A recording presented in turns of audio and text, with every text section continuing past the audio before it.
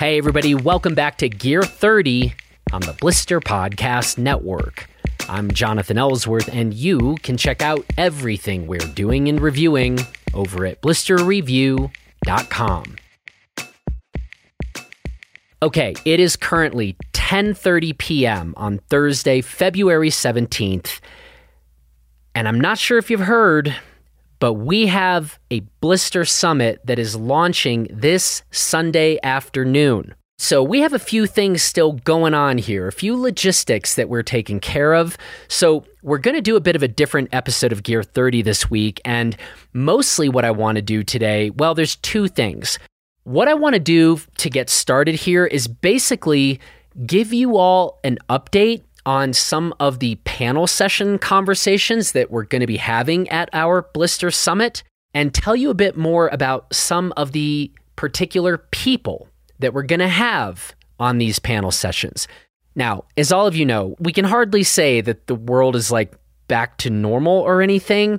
So there have been a number of moving parts as we are assembling this, whole Blister Summit thing. So first of all, if you've been living under a rock and you don't know what the Blister Summit is, go to the link in the show notes of this episode where it says Blister Summit, click on that, or go to the navigation bar of our website, blisterreview.com, where it says Blister Summit, and you will find all the information there. And folks, as you're going to hear just from the panel sessions that we're going to be talking about here, there's going to be a lot of really cool conversations and a lot of really cool people descending upon Mount Crested Butte starting this Sunday.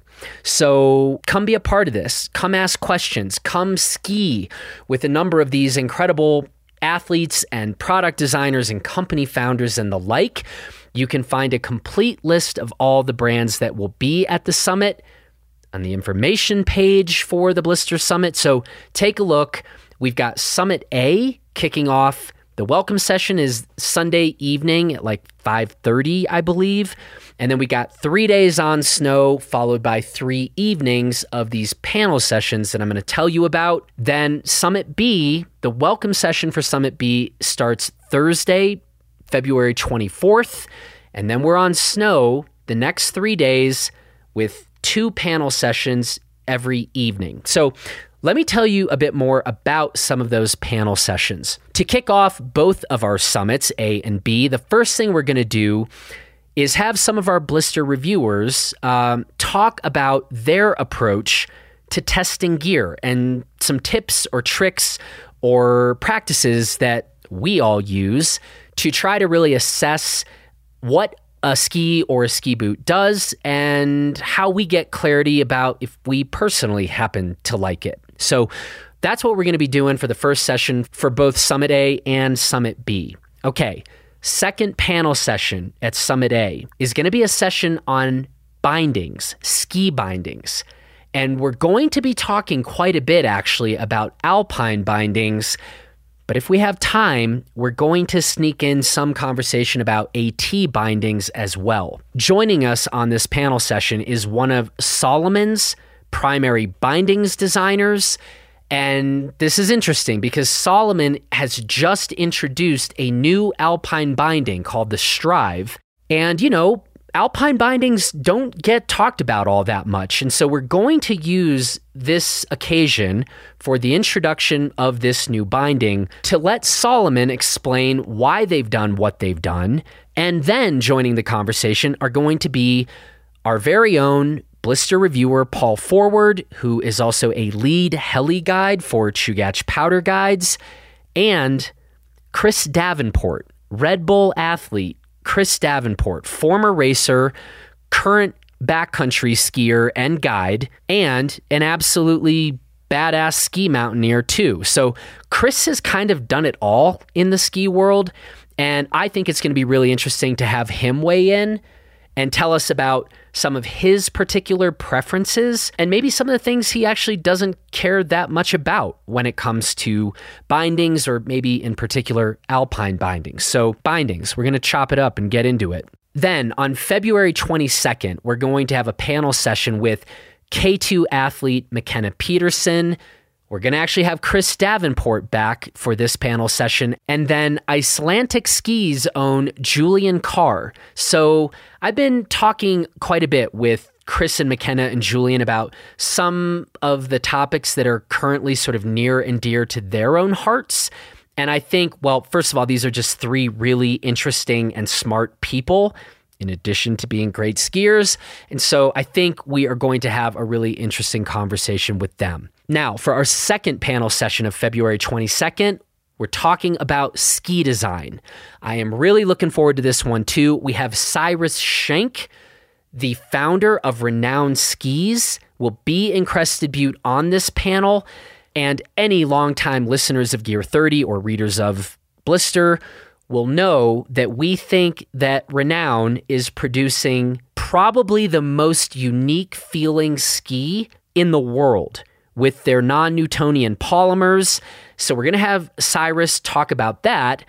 And maybe we're also going to have some questions from our other panelists. Maybe they'll have some questions for Cyrus. We're also going to have Jed Geiser, head ski designer for K2. And as some of you maybe know, Jed Geiser was the first podcast I ever recorded in my entire life. Episode number 1 of the Blister podcast.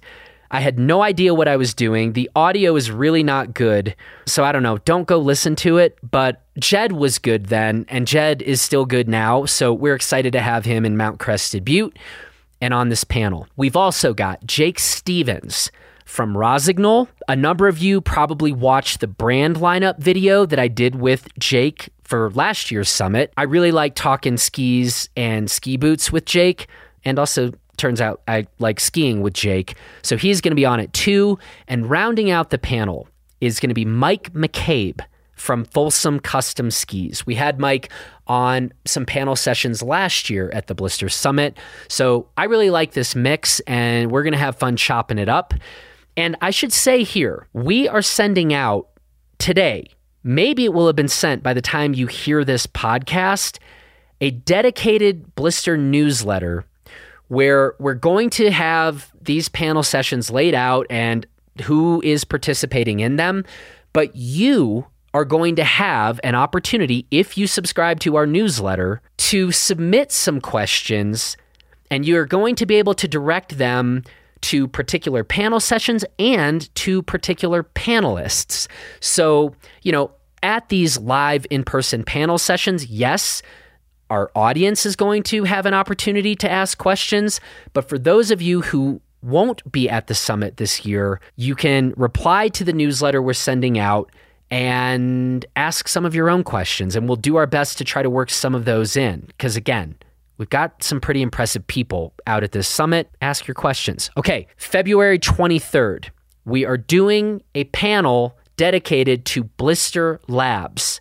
Now, you've already heard my Gear 30 episode that I did with Dr. Jenny Blacklock, where we talk about Blister Labs and Jenny's own background and what we're doing with this thing.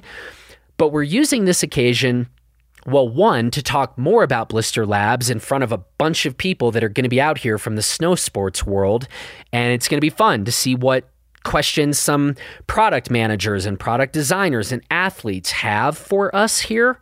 But you're also going to get introduced to Greg Vanderbeek, Sean Humbert, Lauren Cooper, and Jenny Blacklock is going to also be on this panel. We are going to talk more about some of their own backgrounds, and we're going to go a bit more in depth about some of the initial projects that we're going to be working on here at Blister Labs and what we kind of have next on our radar. So Greg, Sean, Jenny, and Lauren are incredibly impressive, and I'm looking forward to introducing everyone at the summit to them, but later we're going to put out a video that even those of you who can't be at the summit, you're going to get to see that, and you're going to see for yourself just how impressive of a crew this is. Okay, then the last panel session for Summit A, we're doing Summit Recap, where attendees and vendors, we're going to kind of get a sense of how'd this go? What did people think? And we're also going to make this kind of we're calling it an AUA, Ask Us Anything, where if for some reason people want to ask me or maybe Paul Forward or Luke Hoppe or Kristen Sinnott or something like that, whatever questions you might have for some of us, that will be an opportunity for our folks to do that. So AUA, ask us anything. Okay, Summit B. We're going to launch Summit B on February 25th with another edition of How We Review Gear.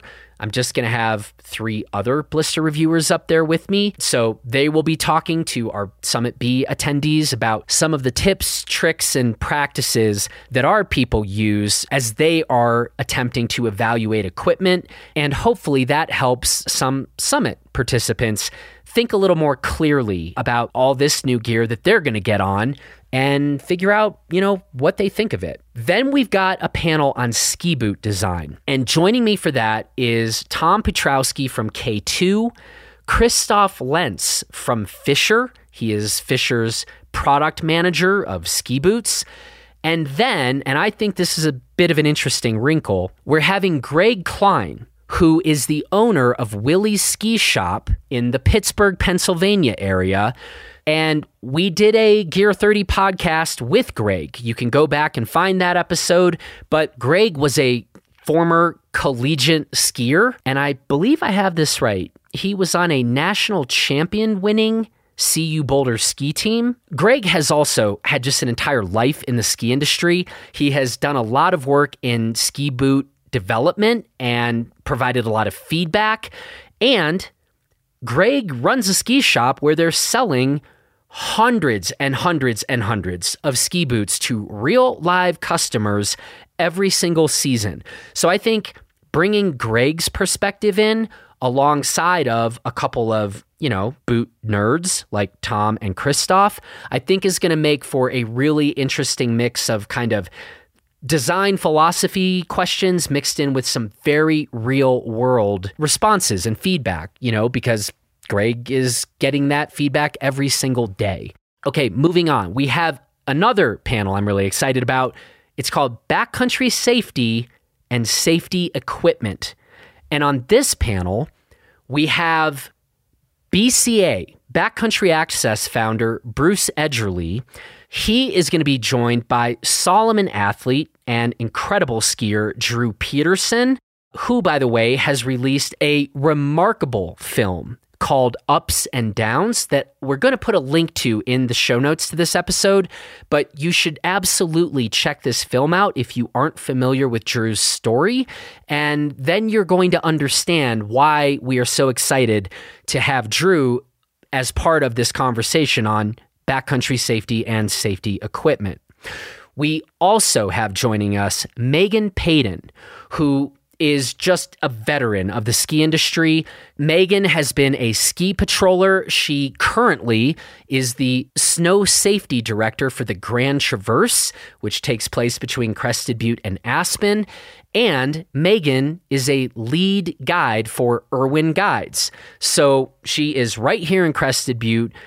Everybody in the game has a ton of respect for Megan, and I'm really excited to having Megan with her perspective and all the different ways that she has been thinking about and practicing snow safety, given her background. I think she's going to be an excellent addition to this conversation. And then we're also thinking that we're going to have an avalanche forecaster joining us for this panel session. Somebody maybe you've heard once or twice on past Blister podcasts, but we'll see about that. Just waiting for, the final confirmation. But anyway, I think this is going to be a great conversation that brings into the mix questions about the current state of AVI gear and safety equipment, and then just getting in some perspectives from people who spend a lot of time in the backcountry and people who are responsible for the safety of people and groups traveling in the backcountry. And let's see where we're living with respect to all these things. Okay, then our next session that day is an athlete panel session we're doing with Dynastar athlete Sander Hadley. And if you don't know Sander, go do a YouTube search for Sander Hadley. I used to describe Sandler as like if the Incredible Hulk skied Well, he would look like Sander. Sander is a beast. He goes hard. He goes strong. He also wrote me and was just like, dude, I love Crested Butte. So I just can't wait to watch Sander go probably destroy this mountain. I'm looking forward to that. He's also a great freaking guy. And so we're really excited to have him out here and to have him on this panel session.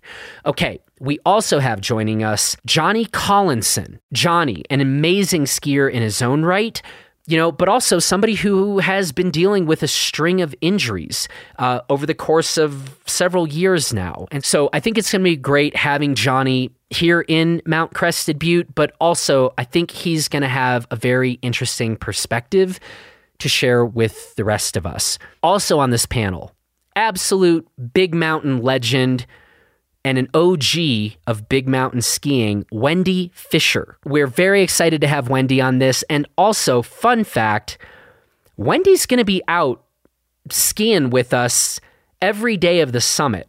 So you're not only going to have a chance to hear one of the absolute legends of big mountain skiing talk on this panel, you're going to be able to probably go ski some laps with her too. And I just actually did that recently. Wendy's super fun to ski with. She's just a really cool person, super down to earth. We're excited to have her in on this panel session. And then finally, we're making Drew Peterson do double duty on February 26th because we're going to have Drew weigh in on this backcountry safety and safety equipment panel. And then we're just going to put a cold, wet towel on the back of his neck, give him like a energy shot or something, and then get him right back out there on this athlete panel. So very excited to have Drew join Sander, Johnny Collinson, and Wendy Fisher on this next panel. Okay, then for day 3 of the summit, February 27th, we're doing a session called Women in the Ski Industry. And what we want to do here is bring together some people who have very interesting and different backgrounds in the ski industry and have them basically give us a bit of a state of the union on how we think things are going in our ski industry. Where has progress been made? Where are we still way, way behind on where we should be? We have joining us Kara Williard, our blister reviewer and incredibly good boot fitter. Kara's going to be bringing her perspective as a boot fitter to this conversation. We have Louise Lintelak, aka Wheezy. I don't know how to sum up Wheezy other than she's a wildly kick-ass skier and mountain biker, and has been working in different capacities in the ski industry. And I promise Wheezy is going to have some very interesting things to say here. Then we also have Shearston Klein, who is the co-owner of Willie's Ski Shop, but also the founder of Winter Divas.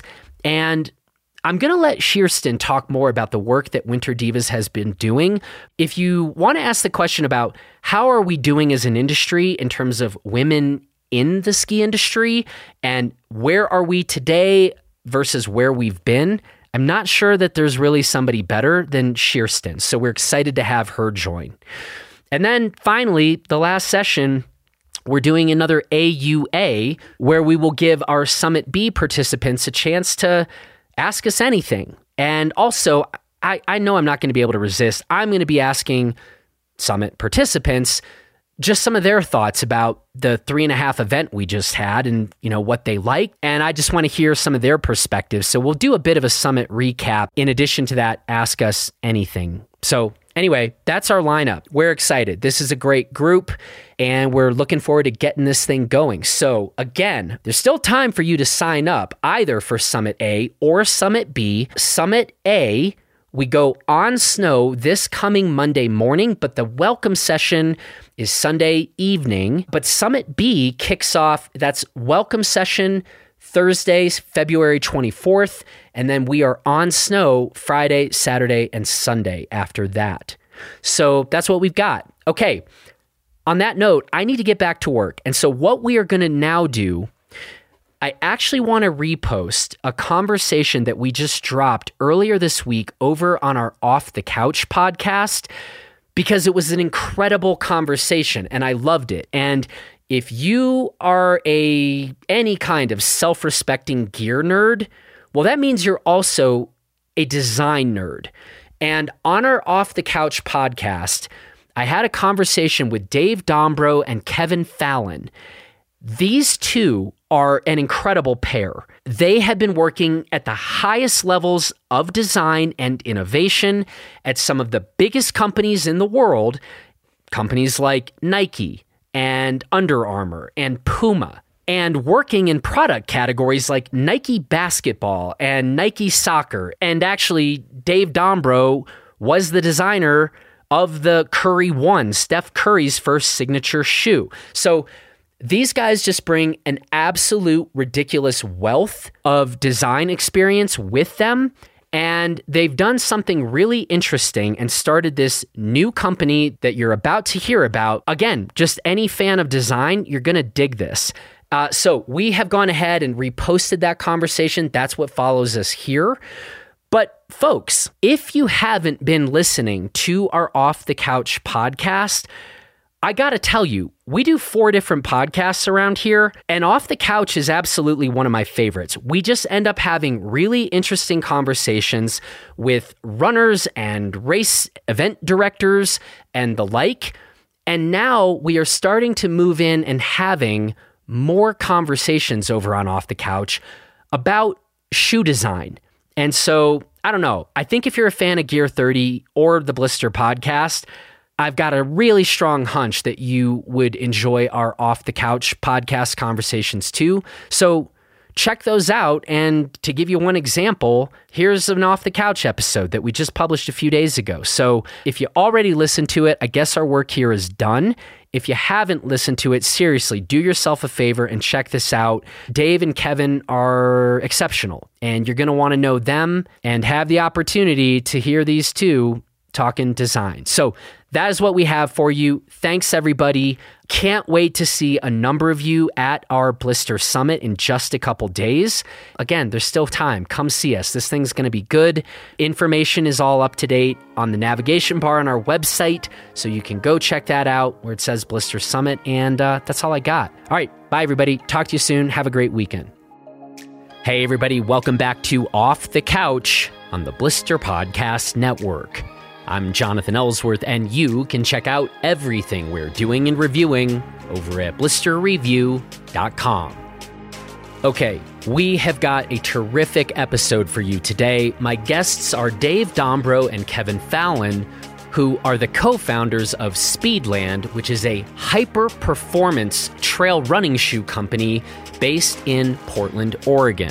Now, the first thing I want to say is that for anybody who is interested in design of running shoes, yes, but really of shoes in general, or really any products, I think you are going to love this episode because Dave and Kevin have some serious chops when it comes to product design.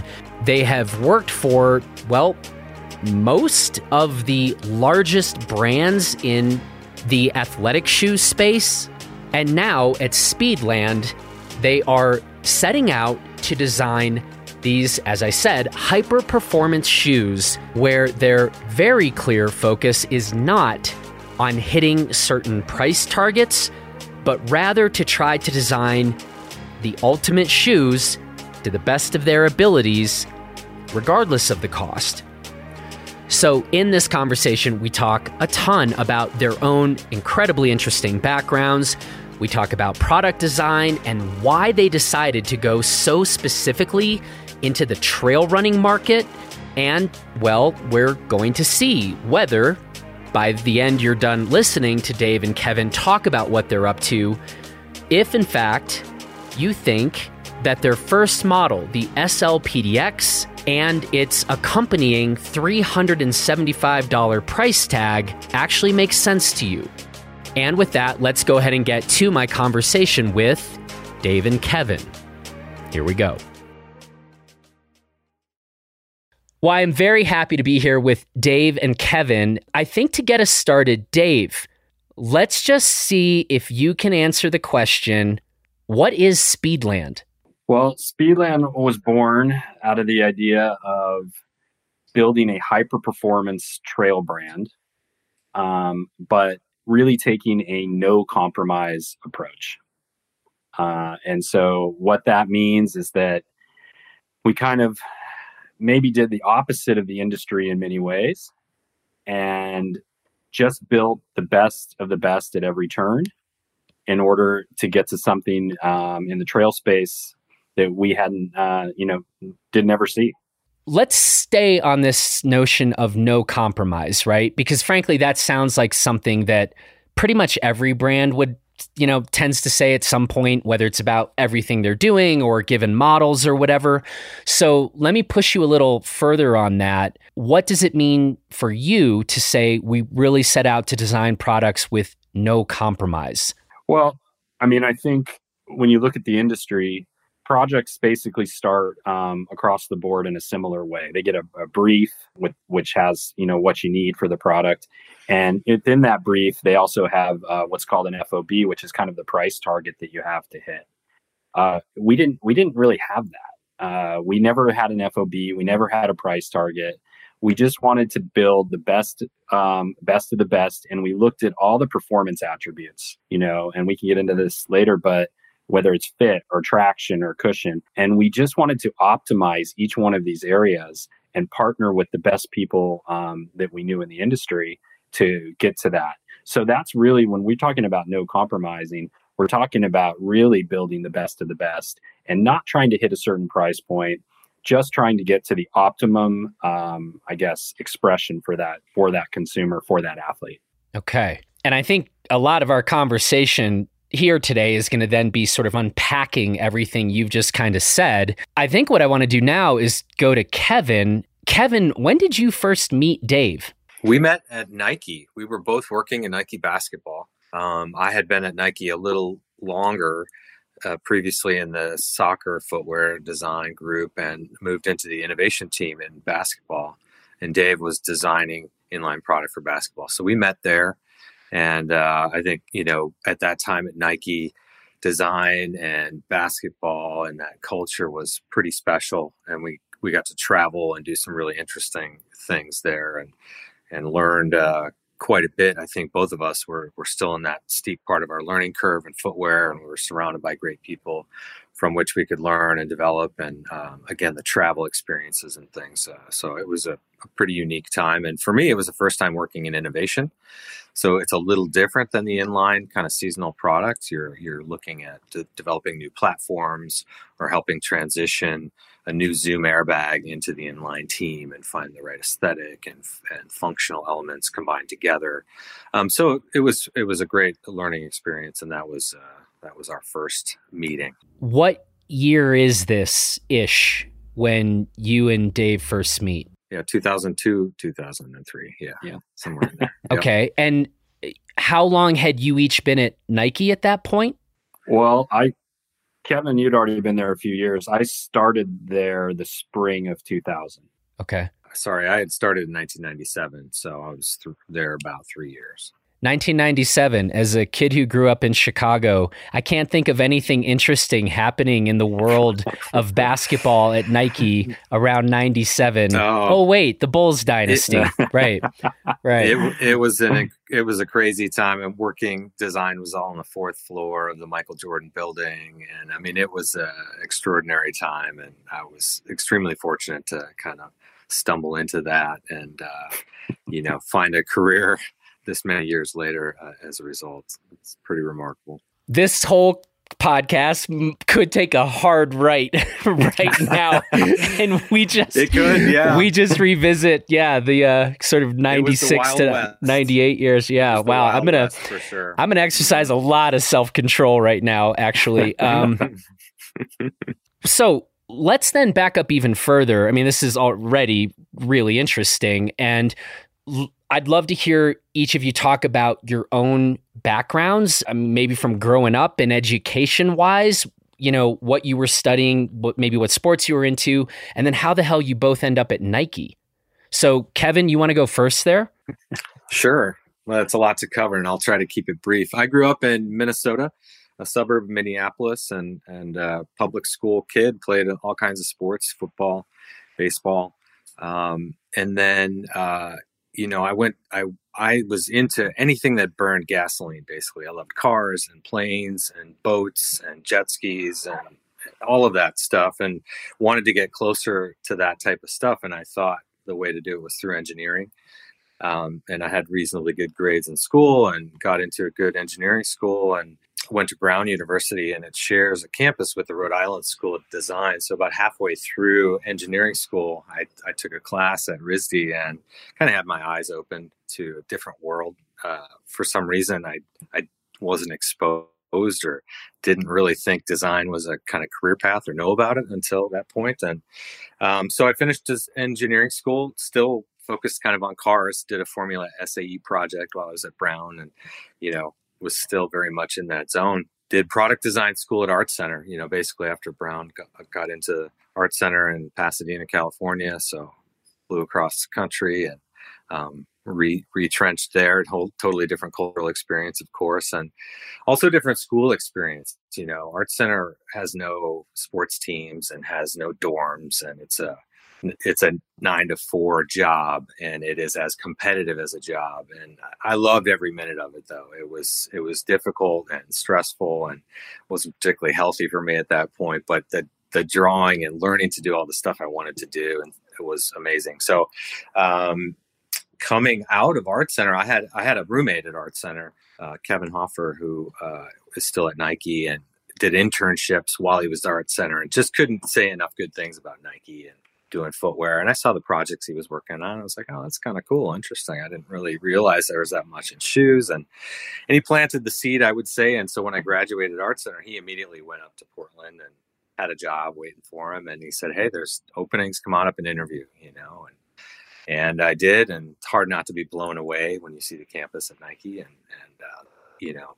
They were looking for someone for soccer. And I hadn't played soccer, but I had the engineering background that I think I tried to play up, that I have a little technical side in addition to the other things. And they took a chance on me, and it was a life-changing experience, to kind of get thrown in. And soccer was just a wonderful experience for me because it really was a great mix of technical problem solving and things that you could lean into with a little engineering, but it still had to look great and be a commercial global product at the end of the day. So that's a too long of an answer, but that's what got me into Nike. And then, there's a series of steps through the career that landed us here, which we can get into later, but that's covers it all.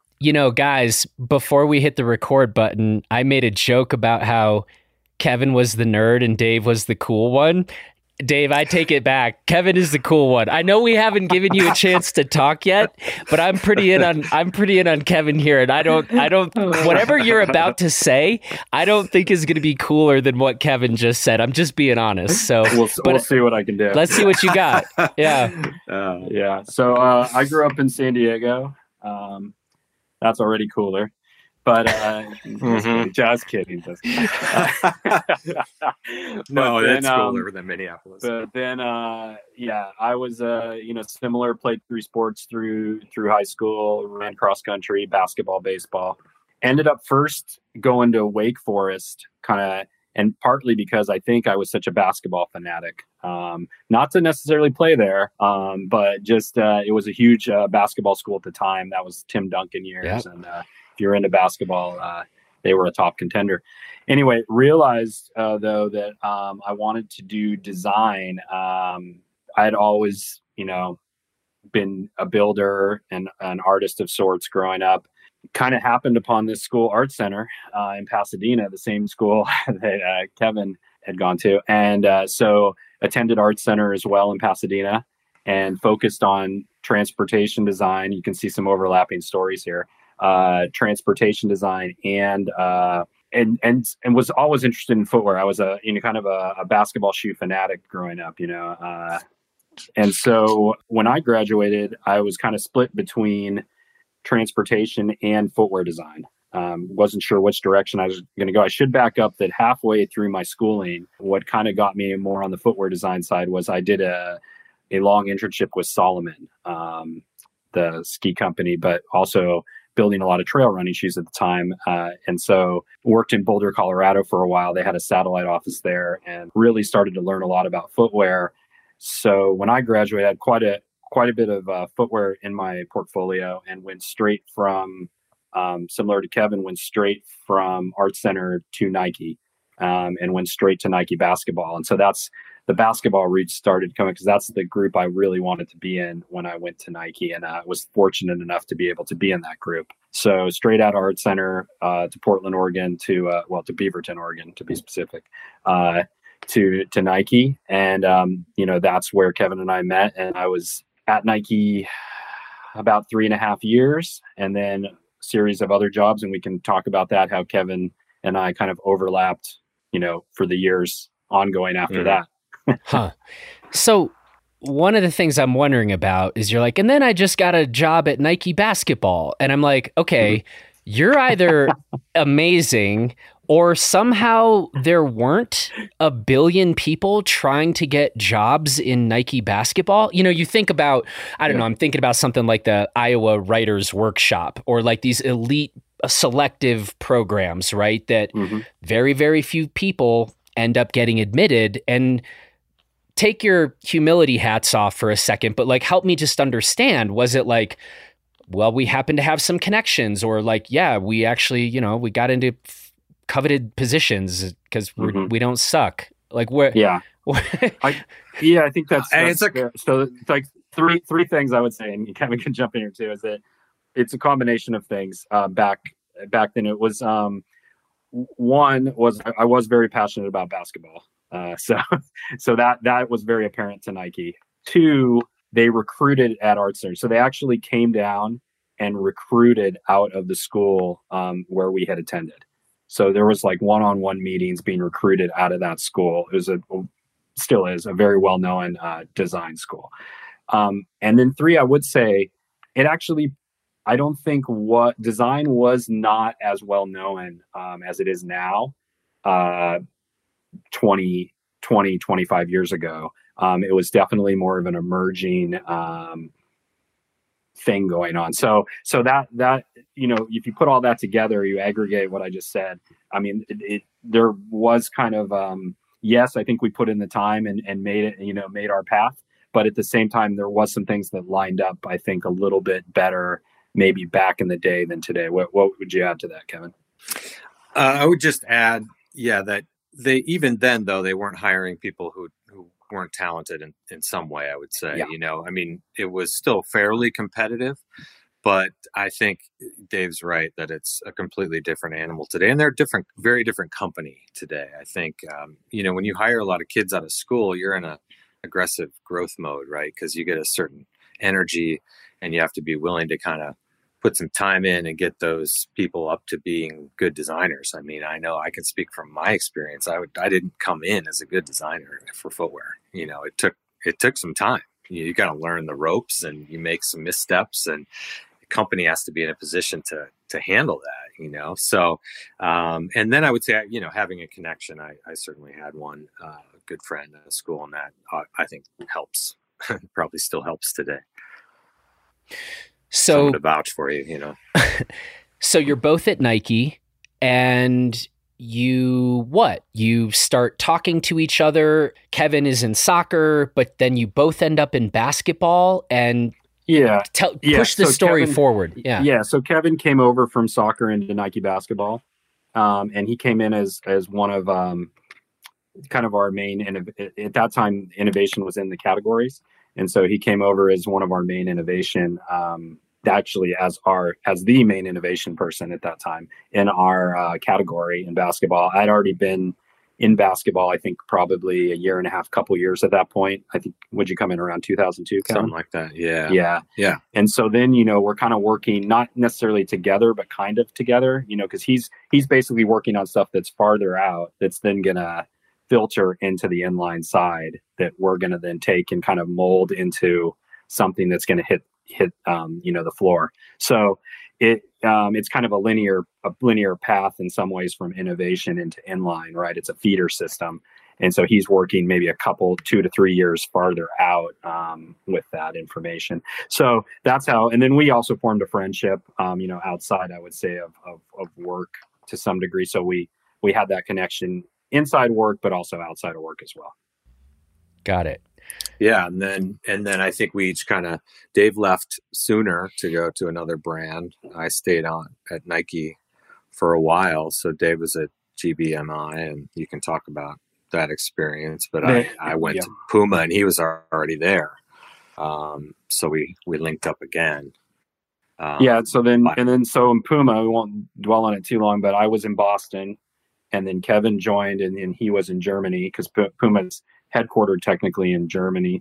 So we then learned to work, across an ocean really well, which is a skill in itself to be able to kind of work, across different time zones and still have a connection. So it worked out pretty well at Puma. And then from Puma, we went to Under Armour, and that was kind of more of a, I guess, calculated move, you could say, because we knew that, Kevin was going to go into innovation there and I was going to go into inline. So then we knew we had that working relationship again. And then, so we spent a number of years at Under Armour, which we can get into as much as you want. Did you sell yourselves as like a package deal? Kevin, you tell the story. Not really. No, I wouldn't say we sold it. So actually, I think somebody else sold it as a package deal. A good friend of ours who was consulting and leading the design team. You have to remember, Under Armour was pretty small in footwear at this time. This was like 2009 or 10. We were talking about this, right? 2009. 9, we were recruiting. And so they were maybe, I don't know, 50, 60 million in footwear, mostly cleats. And they were looking to grow. And it was a big chance. I mean, we were like, ooh. One, it's in Baltimore, which probably wasn't a place you'd pick off the map to live. But two, it was just a chance, how could we actually make it work, And I think that's where the confidence came a little bit, knowing that we had this partnership and that we could, count on each other, really, that, whatever we developed in innovation would get handled properly and, make it to market because Dave's team would be able to get it there. And I think the confidence was vice versa, that we could develop interesting stuff to support this brand. And we had similar visions for how we would do that. So that was the first kind of calculated move. And we just discovered it, kind of by accident, that this friend of ours had been talking to us about coming to help him. He'd consulting at the time there. And he said to both of us separately, you should come work here full time. We figured it out pretty quickly. And in London, I think we were walking down the street and kind of running its course at Puma. There were some funny leadership things going on. And yeah, I'm looking. Are you looking? Yeah, me too. I'm talking to this person. Yeah, me too. Oh, cool. So, I mean, it literally went like that as we were walking down the streets of London. And, it was the moment that I think we knew we were going to do it. So this is interesting. I mean, you've name dropped, not in the pejorative sense of that, but we're talking about obviously significant companies here. And part of me hearing you talk was curious, why move? Why leave Nike, and say go to a Puma, and then why leave Puma and go to Under Armour? You just mentioned, in one case, maybe there was some leadership things where you're like, a change might be refreshing. Mm-hmm. But I guess if you wouldn't mind, I'd be curious to hear each of you speak to this. Was it more about something was a little off in your present situation? Or was the next thing, there just was always an opportunity, whether it was a massive financial opportunity or more of that design opportunity to wait, maybe they're going to give us a bit more freedom here and there's an opportunity to go do something big. Can you talk to that a little bit? I'll say, my opinion on it, and then Kevin can jump in too. I think the leadership thing is a big thing though, that, Kevin kind of mentioned, but if there's, it just in general, and I think this is maybe advice for anybody who wants to take it, is that if you don't believe in the leadership of the company that you're working for and the decisions that they're making, you might not want to be at that company anymore. And that I've always held is really something to watch, because that's where the company is going, the decisions are making, and you're part of that. So that was definitely part of it. In certain circumstances, not in the early days, not in the Nike. That was a different thing. But in the case of Under Armour, I think both of us, and I'll speak for myself, saw a opportunity. You had a business in footwear that, like Kevin said, was around 70 million, and a company though that had a lot of levers to pull and a lot of room to grow, and really was building what they were going to be within footwear, and saw an opportunity to be part of that. And that doesn't it doesn't come along that often, if at all. And so I think we both saw it from the innovation side and the inline side is like, hey, this is a huge opportunity. This is something that doesn't come along, and we can do it together. And we know we have that experience, which is another thing that, you don't always have that relationship with somebody else to know what works. So that's really what happened with Under Armour, where it was kind of the right time and the right people involved. Yeah. I mean, I would echo that to answer your question. I mean, I think a lot of that, knowing when the right time to move is or why, it really stems from kind of where you are within your career and also where you're trying to go. So, I didn't expect to be at Nike for almost 10 years. That was never in the plan. And I stayed because it was really fun and I was learning a ton and there were really great people there. And, when some of those things changed and, it got to be a much bigger company. And, I learned so much. I felt like that was my, PhD in footwear were those 10 years at Nike. And, but that doesn't mean that it's necessarily a perfect place to stay. There's a variety of forces at play. Right. And, I liked what I learned that I liked was that aggressive offense. Like I got into the soccer team and they were, as Nike and soccer in 97 was pretty small. They were number 4 or 5 brand. And so they were playing aggressive offense. And I kind of got plunked into this, well-funded raging machine and got to kind of get a front row seat for this growth. And I really liked it. And I love the innovation thing in basketball too. And so, when by 2006, Nike was vying for number 1 in soccer, and it's a very different thing at that point. It's a big business, and I kind of reached the end of that path, and Puma, and I would say everybody comes to that conclusion, right? And all those headhunters and all those messages that you've gotten in the past and ignored because you love your job, all of a sudden you're like, well, why don't I see what else is out there? In my case, that was a thing that came from Puma. And it was like, oh, cool. A chance to live and work overseas in Europe. And it was kind of a bigger role within a brand that was focused on soccer, but still trying to grow. So it just aligned with a lot of things that were of interest to me inside and outside of work. And so that's what led me there personally. And then Dave said the leadership thing was so critical. And they're part of a holding company. And it's just a very different company, and working within that was not my favorite. I loved the people, I loved the lifestyle. I would have stayed there a lot longer, but then that Under Armour opportunity came along, and it was hard to deny the opportunity. And then personally, we'd had our son was born, and we were looking to maybe get back in the U.S. where we could be close to the grandparents, and my wife's family's in Pittsburgh, which is pretty close to Baltimore. So it actually suddenly became really solid option. And so we did it. I kind of love the fact, and I also am aware of the fact, we've barely said the word running yet. We're going to get there, people. Just, bear with us. But you guys it's not every day that we get to have a conversation like this with people that have had your experience. And let me ask you one bit of maybe a question out of left field. As you're talking, say, about Puma, this was a brand that, at least for a while, and I actually don't know how much they are trying to do this currently, this was a brand that has maybe, say, at times tried to make a push into basketball. They haven't had maybe the kind of success at breaking into that space as I imagine they may have wanted. Can you speak to that? Just given your collective experience about it, having worked in soccer, having seen Nike go from not on the podium, to number 1. I think let's just open this for a minute, if you're willing, to more of that macro conversation about why is it difficult for some brands to push into a new market? Yeah.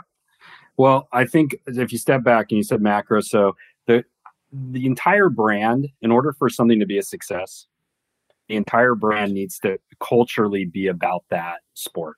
Really believe that. And where Where it doesn't work, it doesn't work, and it's obvious. So why did Puma have, let's say, and I don't want to speak to Puma present day because we're not there, and but in order for anything to work within these brands, they have to be about those sports 100%. And if they're just dabbling in it, it ultimately will not work. And they have to live it, basically. And so that's why when you see, if you see a brand that tries to get into running, let's say, it's not obsessed with running as a culture, and they don't live it every day, and they don't have a bunch of runners running at lunch every day, and it isn't going to work. They're not a brand. Same thing within trail running or outdoor or cycling or anything really. And basketball's the same thing. And you know, if you're not obsessing that, and that's not one of your key focuses within your strategy and within the people that are working there, it's just ultimately not going to work. And that's, you know, we've seen that, Kevin and I have seen that through the years at basically every brand that we've worked for, that you have to be really core to what you're doing.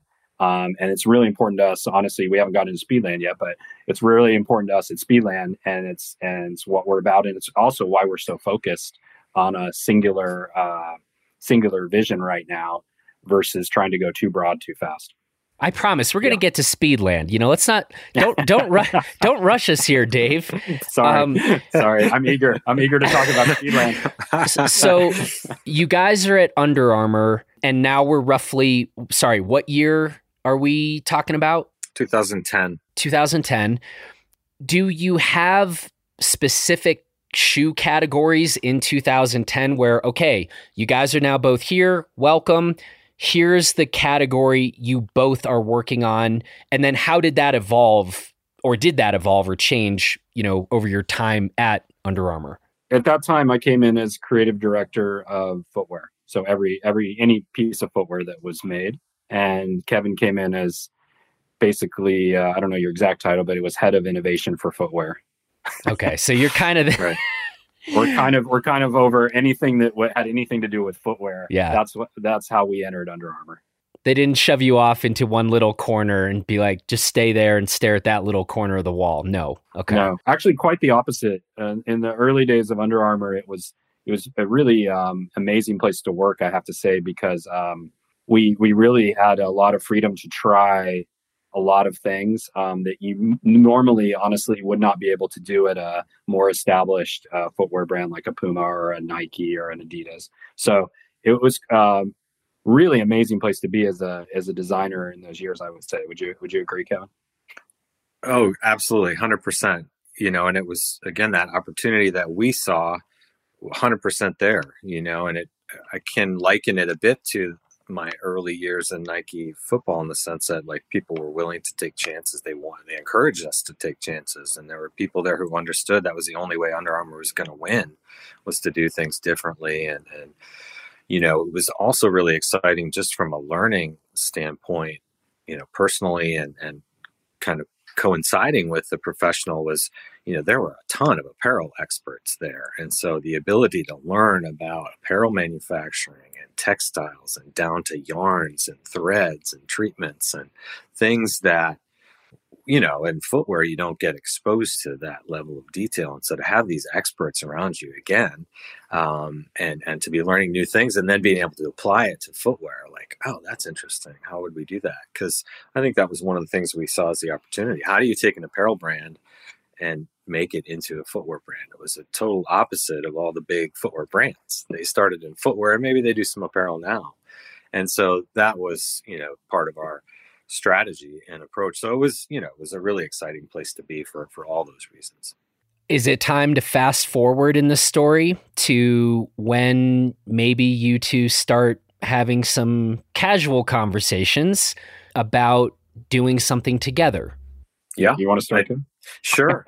I think it's the same thing, you know, as I mentioned before, in terms of your kind of choice, or when you make, you're aware, let's say, that the end of the course has come at a certain place. And I think it was a similar thing at Under Armour. We had accomplished quite a bit, so much, and so many people had come through and left.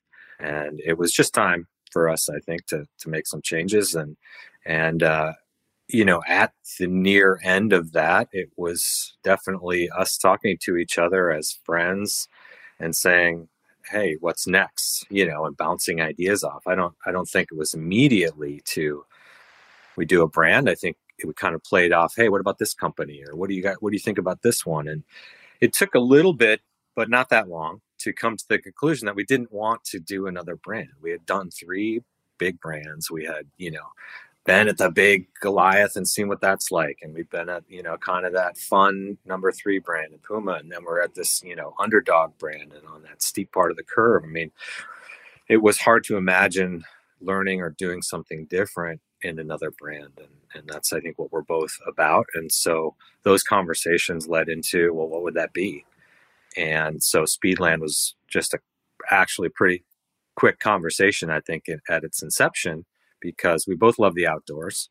And it was pretty clear in our mind that there was an opportunity in the trail space, both from a consumer and a product standpoint. So, we said, hey, we got to apply all that we've learned over these last 20 plus years, all the connections that we have. It's kind of now or never. So this is an interesting move I think you've made, because we've talked about so far massive categories like soccer cleats and basketball shoes. And so, currently the trail space, not quite as big as these other categories. Yeah. And so I'd love to hear you speak to this. I mean, in part, if we've been listening to the stories, we've heard you, part of what you've done is suss out opportunities and see where there's opportunities for growth. But that still seems like a bit of a, scary proposition, maybe stupid proposition. So I'd love to hear one of you speak to this a bit. Yeah. Well, we both had experience on we do talk a lot about basketball and soccer and all this other stuff, but we have experience obviously doing running, as much or more experience doing running shoes as well. But the trail specifically, we saw, white space there for that reason, that there was a lot of growth still to be had. There were athletes doing amazing things on the ultra side specifically.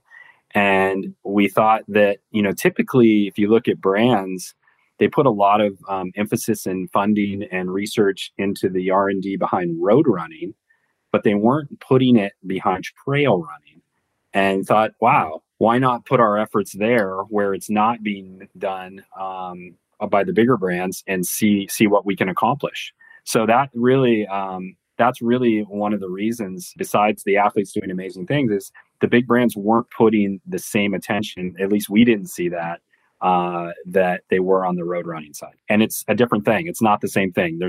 You can't plug and play road running to trail running. They're quite different as far as design goes. So we saw an opportunity there to approach that. And I would add, from a business standpoint, we had worked at big companies and those categories are large, but we don't want to be Nike or Under Armour or Puma. We want this brand to be a sustainable business, and we want to, make it profitable so we can earn a living and hopefully have a nice small company. But we're doing this, and we're doing it in the way that we're doing it because we want to be able to make decisions that are right for the company. That if we were, listening to a crowd of people, they might not make the same decisions. So I think we look at it from just a size standpoint of like that. It's a big enough market for us and the small company that we want to build in this special kind of product to make a good company, even though to a Nike or Adidas, it's not a big category. You're absolutely right. So we think that's our advantage, actually. Okay. Well, you just said that you can't just kind of take what one may have learned working on running shoes and just sort of carry all of that over into, the tech and design elements of trail shoes. So I'd love to kind of hear you get into the weeds about that. Well, I think hinted at it earlier, if they didn't say it outright. We really broke the shoe down into the functional elements that we heard from athletes, and took each of those as discrete problems. So fit, super important to a trail athlete. And we are strong believers that better fit is better performance, It's just less wasted energy. And, obviously blisters and so on are just unacceptable, so fit, super important. Traction, another one. Like you're ripping through the forest, you got to have good traction. So we know we got that. And, we kind of went down all these things: cushioning, protection, and propulsion, and kind of said, how do we look at each one of these and apply everything we know and have learned and find the best suppliers. And, we couldn't turn it into an innovation project. We wanted to build a brand and make products. So they also had to be commercially viable solutions and people that we knew or had connections to. Right. So, and our experience has brought all the best to us. So we connected with a lot of, sources that we had from the past and, applied where we could. So, we kind of landed on BOA because functionally they offer the best solution for this athlete, being able to incrementally tighten and loosen on the fly and in zones, which is important for the ultra athletes. Their feet swell, different conditions, different terrain, steep uphill, you're going to lace differently than a steep downhill. And so being able to do that on the fly, we know from feedback is, been a breakthrough. And that's certainly a big part of what makes the fit on our product good. And, partnering with Michelin for the outsole, another big one, because they're a global rubber supplier. They're deep experts in that. And we have a selection of compounds we can choose from that really helps us optimize these products based on the terrain and what we're doing. Dave? You want to jump in, Dave? Yeah, just real quick. I think you just brought up BOA and Michelin. And I think one thing that's important to note too, that maybe we do consciously to some degree, is we are runners and we are always looking at the running space, but we're also looking at other spaces, whether that's schema or cycling or whatever it is. And I think hearing Kevin say that is like, in the case of BOA, the reason we knew the product so well is because we'd used it as cyclists in the past. And so sometimes the best solutions are looking at adjacent sports and bringing that technology into running. And so BOA was an example of that. And then Michelin as well. We have a cuttable blocks technology within Michelin. And that came directly from downhill mountain bike racing, where they were cutting the tires for certain courses. And so we thought, hey, why not bring that technology to footwear?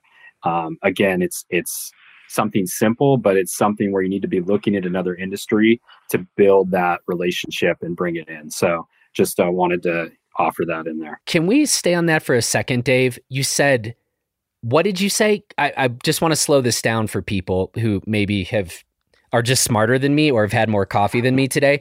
But cuttable blocks. Yeah. So there was this cuttable blocks technology on their downhill mountain bike racing tires, and they were literally doing it for specific courses. And we thought, wow, that's interesting. Why can't you bring that and cut them for specific trails? I mean, in a very pure sense, not that you necessarily would, and so with our technology, you can cut the blocks, or we say trim the blocks from 6 millimeters in depth to 3 millimeters.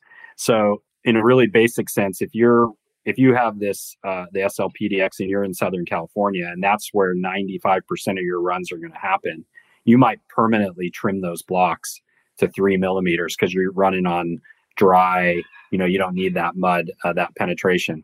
But if you're in Portland, where it's traditionally going to be a little bit wet, you're probably going to leave them obviously at 6 and go with that. So it is a one-way operation, but what's interesting is it allows us as well to customize for our athletes. So we've had athletes where we've customized the blocks for, a run on the salt flats, and then turned around and left them long for, a run on a much treacherous, course. So it offers a level of customizability that doesn't exist in the industry right now. And it came from mountain bike tires directly. So I think often we're always looking at different sports, which we also happen to be into personally, and build those kind of connections. So it's just an interesting thing, is if you have any designers listening, that we're often looking at other things, whether it's, Kevin brought it up earlier, planes and cars and all these other things, but we're looking for relationships and honestly better ways to do things. So let's talk more then about this SL PDX, right? This is the first Speedland shoe out. And I think you've already touched on some elements of it, but I should ask, when did Speedland like officially launch as a thing in the world? It was June last year, June 2021. June 2021. Yeah, we put up the website on I think early in the month, and we were accepting pre-orders at that point. And I think by the end of July or early August, we were fulfilling. Yeah, early August. So it's it was supposed to be. Weird. Yeah, there were delays in this day and age. We had a few little shipping glitches, but yeah, we worked through it. Imagine that. We're not going to make excuses. I think it's kind of everybody's heard it, and nobody wants to hear any more about it. But so we really haven't been in business all that long. We're still learning stuff every day, and but it's been an amazing, last 6 or 8 months for sure. We've been to several races, and we've seen our athletes multiple times in different environments, and again, it's one of those things that's a really special part of the job to be able to connect with that community like that. So let's talk a bit about this first shoe. You said at the very top of this conversation that you're like, we're here to make no compromises. So you got to start somewhere and make something. So what were those conversations like in terms of, I don't know if this would be the time to use the word design brief, but like, what were you going for? Kevin? Yeah, it's funny because we had done, after we left Under Armour, we had a year off, and we had done this YouTube show called Speed Hack, where we just for fun took shoes and hacked them around, tried to make them faster, lighter, whatever. But we were really hands-on at that point, and we were enjoying it, having fun. And we went kind of from that into, well, let's start thinking about this brand and start getting ideas together. And so we went right into 3D, honestly. So again, we had the functional elements we were trying to solve. We knew the materials and the families we were going to kind of go for in different areas. So we literally took Michelin mountain bike tires and we were cutting them up, and hey, what kind of width do we want here? And we had this idea, Pebax foam, for instance. People love it, right? We know it from the roadside. Not necessarily appropriate for the trail. It's so soft and it's fragile. It doesn't have great bond strength. And so we thought, well, what if we could have a sort of modern cupsole with this outsole instead and put the midsole inside? Now we get more stability around the edges from the rubber, and we protect the Pebax so it can last longer. The thing we didn't want to do is make the shoe super heavy. So again, Michelin had this super thin sidewall, and that allowed us to get a different look. I mean, that aesthetic was driven by function, but it gave it a really unique look and allowed us to stitch the outsole to the upper. And for us, that was really just this message of, this is durable. This outsole it's never going to come off. No delamination, right? So the aesthetic is telling you a certain function, and that's mission. The BOA, they landed where they were out of function, right? We designed them in a place we started, but they moved with help from BOA and from our athletes, and where they landed is different than where they started. And again, the aesthetic of the straps and everything else is really all functionally driven. So I would say our design was integrating the components and thinking more about assembly and so on than it was stylizing. Dave, I don't know if you would characterize it differently. No, it was a totally equipment built from function first, and we let that drive the aesthetic, which is the best way to work. When we're thinking about that product brief, did you guys have very specific weights that you're like, this shoe has to be lighter than X? We end up talking a lot about weight on Blister, especially maybe when it comes to ski products, the weight of skis, the weight of ski boots. And we have our opinions on that, well, I argue hard for, about going too light on some of these products can actually really take away from the performance and feel of these products. We've actually had much fewer conversations on running shoes and trail shoes.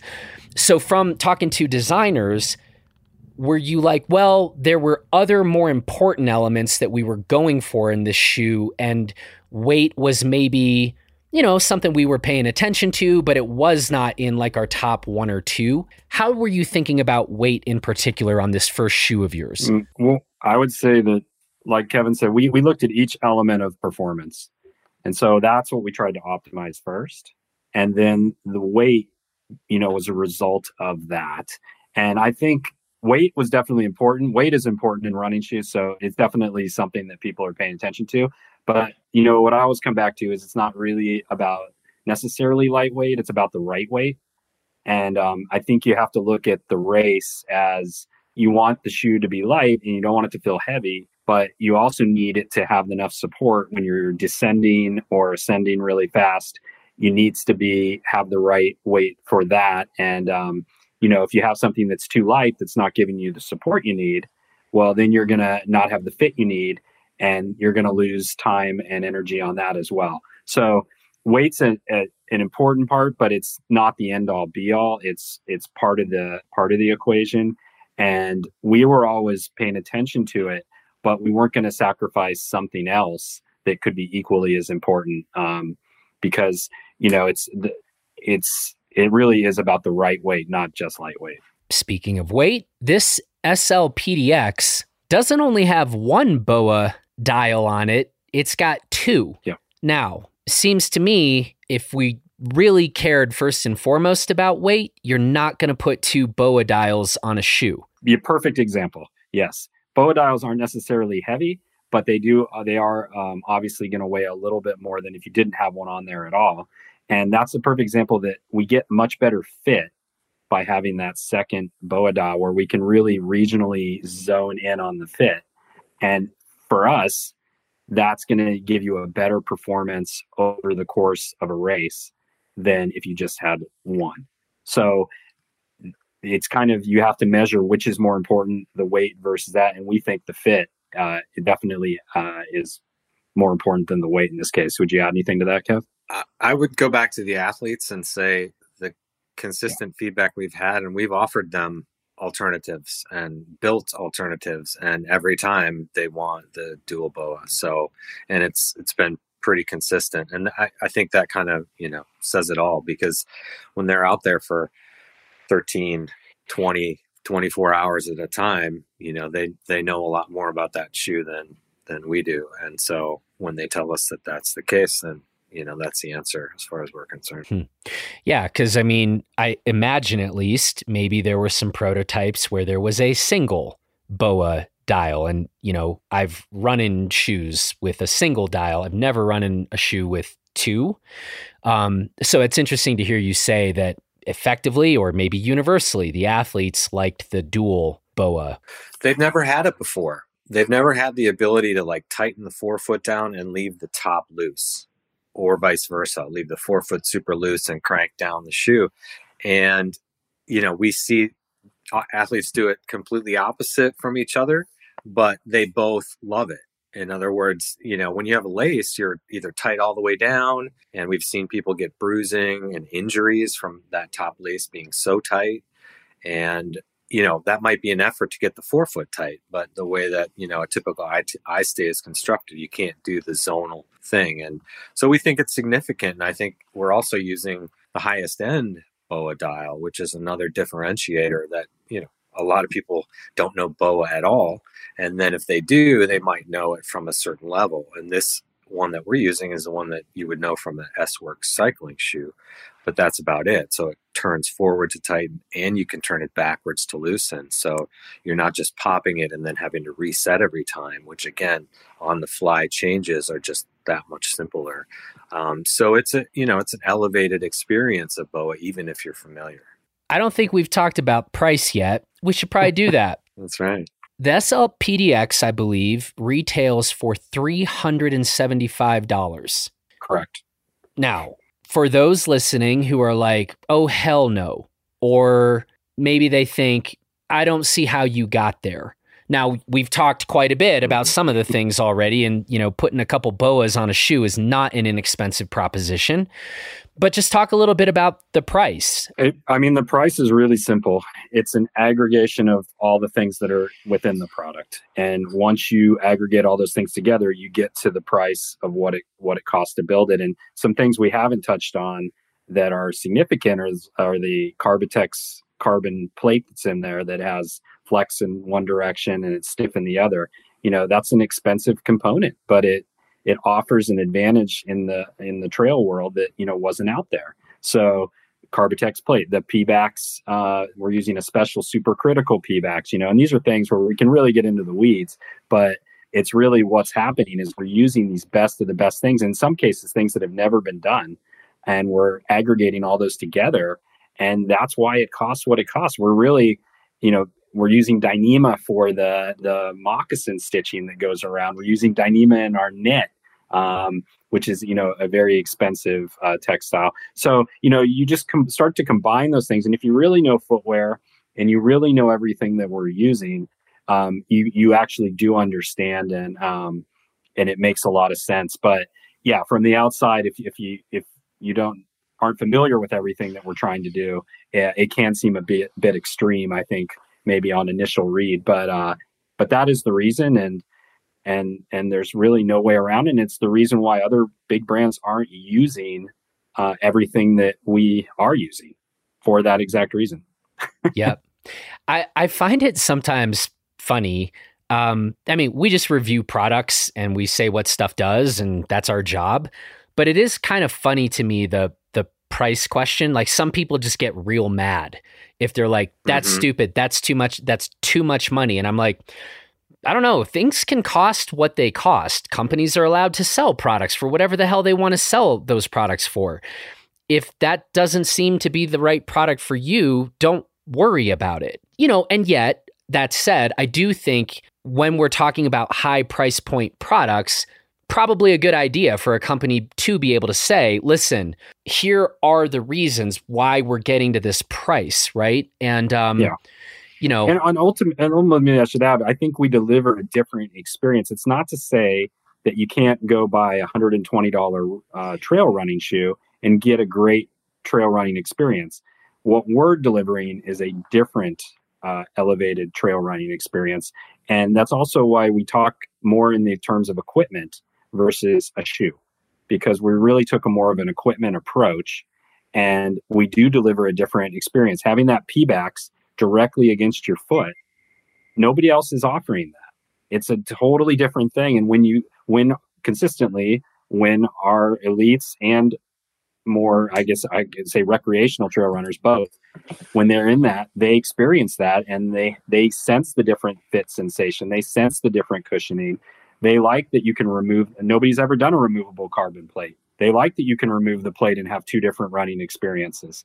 So there's just a lot of things that haven't been done. And if you appreciate that, great. If you don't, that's okay too. There's another maybe product for you. It doesn't have to be our product, but there is a reason why it is what it is and why it costs what it costs. And we're very open and transparent about it. I'd love to ask you actually about the removable carbon plate.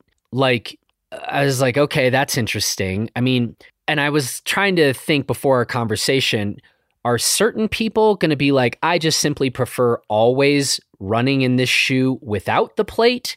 Or are people really sort of using it for certain runs, taking it out for others? What kind of feedback have you received along those lines? That's a great question. And it's been really fascinating for us to get those answers as well, because you design it, with one thing in mind, and sometimes things follow that path and other times they don't. And I think what we've seen is that a certain subset of the consumers are playing with the plate and taking it in and out. I think probably most, try it maybe one way or the other, and then they just leave it. And I think generally people are leaving the plate in. But we do find a group that like taking it out, and for various reasons. I think we've heard some athletes say on super technical scrambly stuff, they prefer to take the plate out because they get a little bit more trail feel and better kind of conformability around rocks. And then we've heard some athletes say that they like taking out the plate for like an easy, 5 miler with a dog or something like that. So a variety of things. And, I think whether you take it in or out or not, again, it's part of what we hope to do in the future. And right now we're learning from our athletes by customizing for them.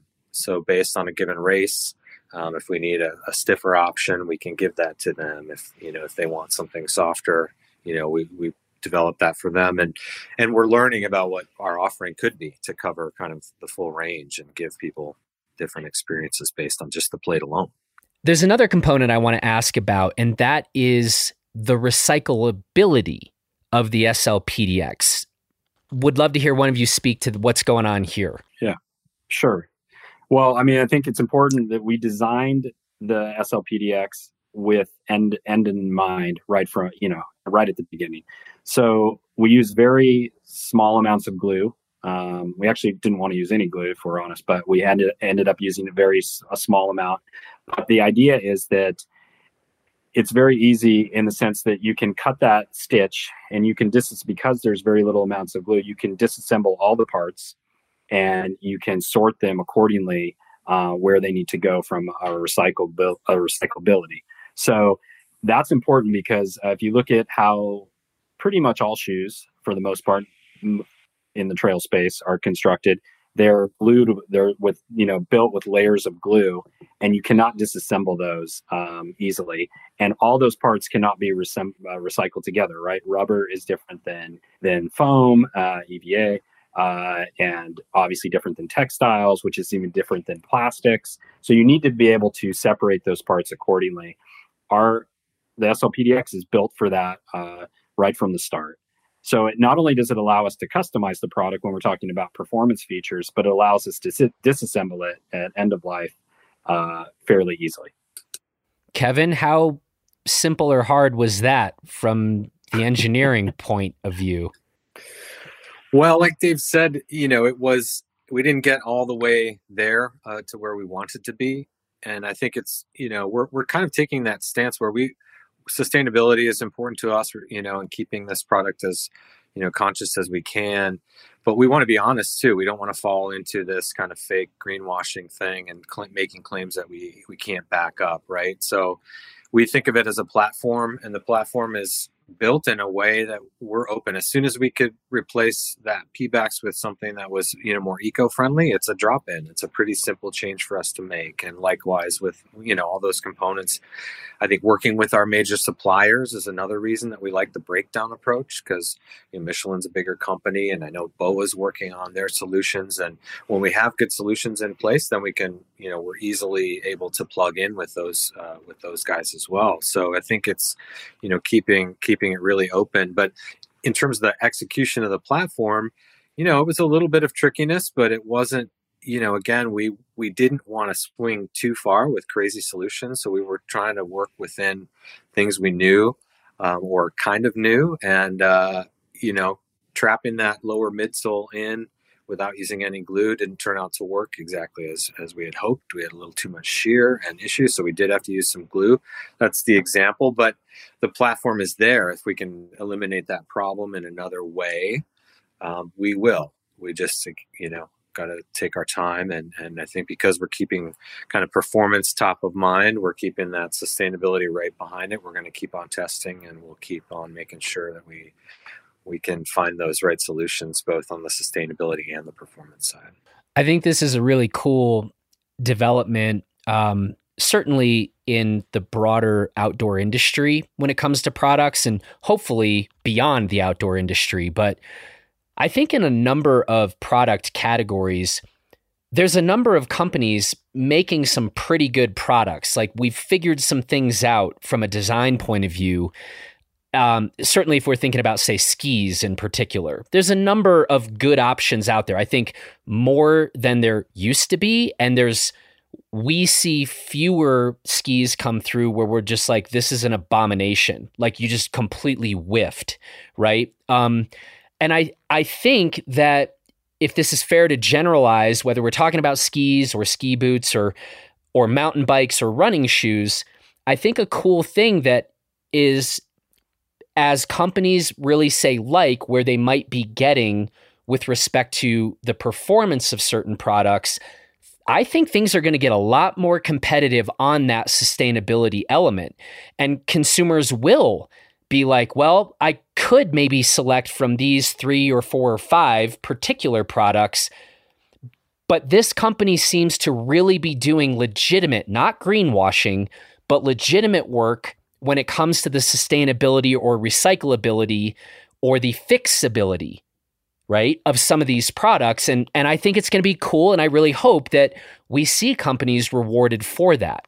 Yeah. Right. I also like the cooperation we're seeing. We're seeing some interesting brands getting together. I mean, I wouldn't have expected Adidas and Allbirds, for instance, to do something around that. And, so I think it's going to be good for the consumer and for everyone, really, to have a selection of high performance materials that are more eco-friendly. I mean, everybody wants it. So we're happy to, be in that mix and partner with people, and including our existing partners and others, to do the right thing on all of that. Dave, did you want to add to that? No, I would just add that I agree with everything you were saying. And the only part I would add, that as far as Speedland goes, and maybe we've already said it, that we always have sustainability in mind, but we will never compromise performance. And I think that's a key thing for us as a brand, is that we are about hyper performance, and we are always going to try and do the right things as far as sustainability goes, and as far as our give back goes as well, which we can touch on in a minute if we want. But the key is we will not compromise performance, because that is what we put first. Nice to have clarity from brands. Like, it's like, here's our 1, here's our 2. And that's the way it is. Right. Okay. Yeah.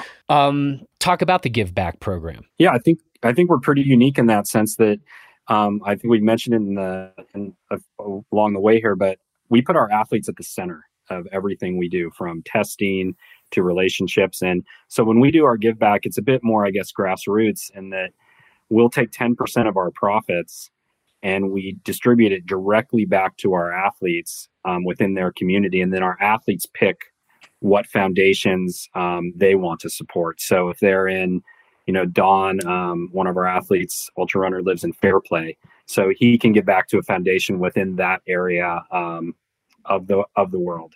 And same thing, Dylan Bowman can give back within the Portland area where he's living, or Liz Canty where she's living. So the idea is more like the give back is directly back to our athletes, and then that directly hits wherever they live. So it's kind of a local give back in a sense, but it's also very endemic, because it goes back to trail related, outdoor related endeavors. So it's kind of a whole cyclical nature that we work with them to test the product. We also give our give back through them. So everything is revolving around our athletes at Speedland.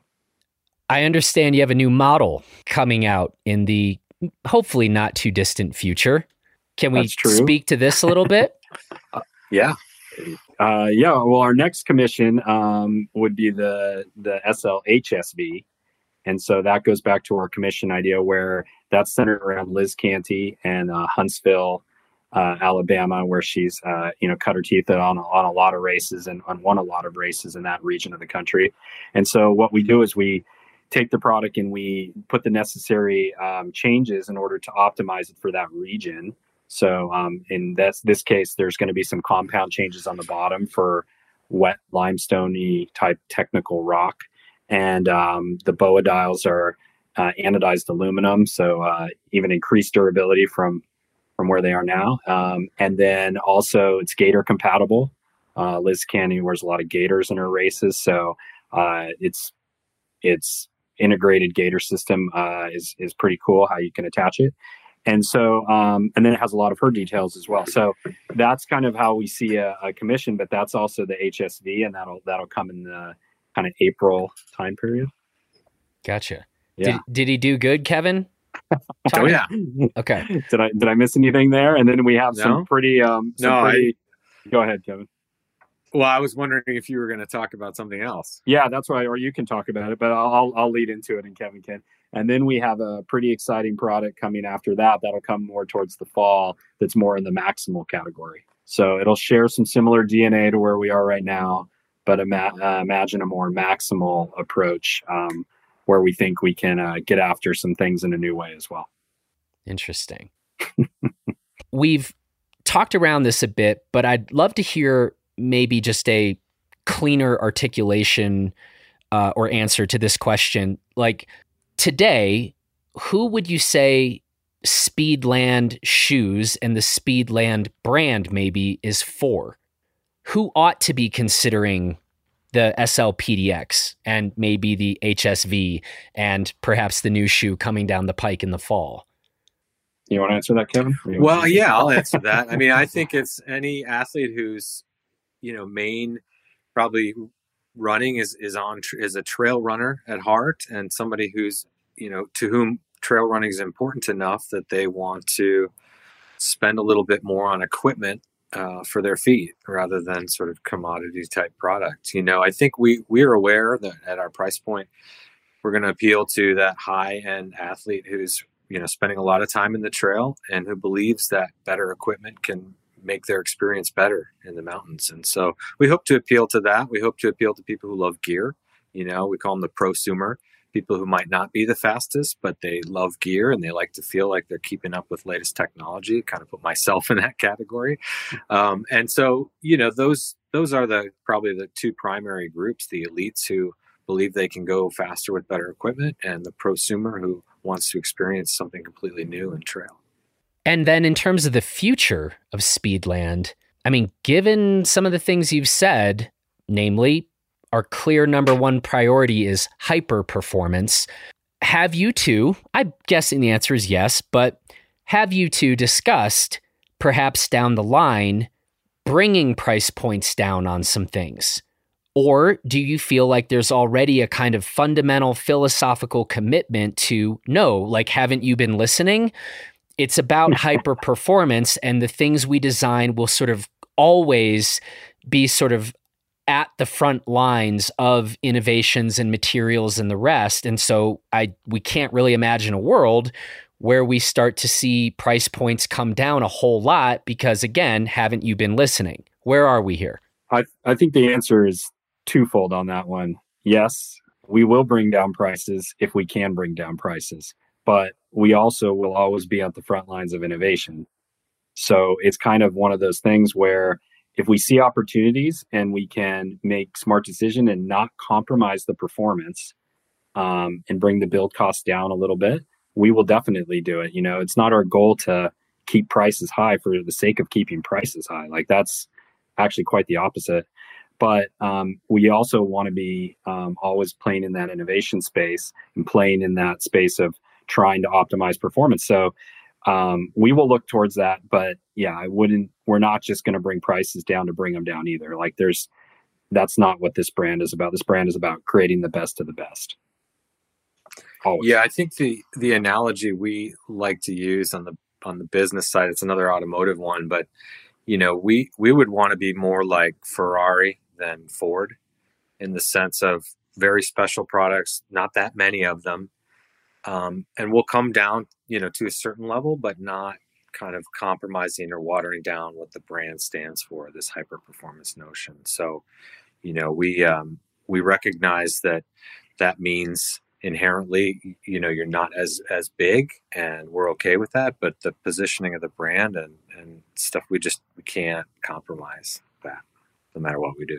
For people interested in checking out Speedland products and purchasing Speedland products, where should they go? They should go to runspeedland.com. That's our site. You can check out everything on there, from our story to all the tech. We have videos that go into everything. We have user manuals. I mean, you can go as deep as pretty much you want to go learning about Speedland at runspeedland.com. You can also check us out on Instagram. We put up stuff, most days there, mostly athlete centric, but again, check us out on Instagram. I would say those are the two main places, right? Yep.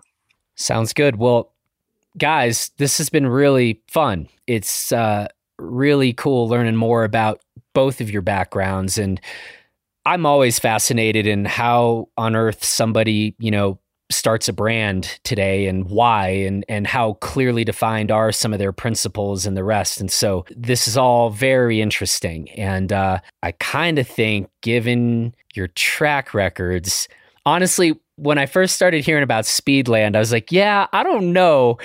But hearing about where you've been and what you've done so far, I guess I'd be surprised if there's that many listeners out there thinking, I'm totally willing to bet against these two. I don't seem like, doesn't seem like that's a very safe bet. So it'll be interesting to see how this all unfolds. We Definitely. Well, thanks a lot. But I wouldn't bet against us either. Thanks a lot for the time. We'll stay tuned. I'd love to get some of our reviewers in some Speedland shoes and we'll weigh in and see what we think. But mostly I just want to say best of luck with everything you're doing. And I do really appreciate the clarity and the intention behind what you're building. And I think brands are very well served to have that kind of clarity these days. I don't think it tends to work out that well when they're missing that piece. So, appreciate you sharing all of the story with us, and good luck going forward. Thank you. Thank you. Thanks for having us.